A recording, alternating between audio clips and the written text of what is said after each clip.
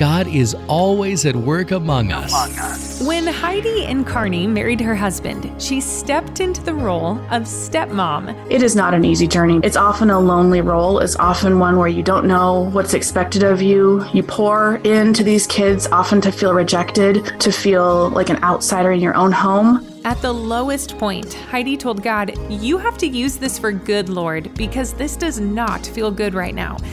God answered that prayer by giving her a desire to come alongside other stepmoms. I just wanted to remind stepmoms that you're more than that title, that God is saying you have an opportunity to love this child, to draw out those strengths I've given them so that we can help those strengths to blossom and mature. Now her investment in step families has turned into a ministry, not just a stepmom, as Heidi encourages stepmoms and step couples to run the race well. Through that process, I've been able to speak at some conferences and coaching even step couples that even if your kids or stepkids never say thank you, God will say, "Well done, good and faithful servant," when we get to heaven someday. God is on the move using our life experiences, like Heidi's as a step-parent, for good to speak life into others.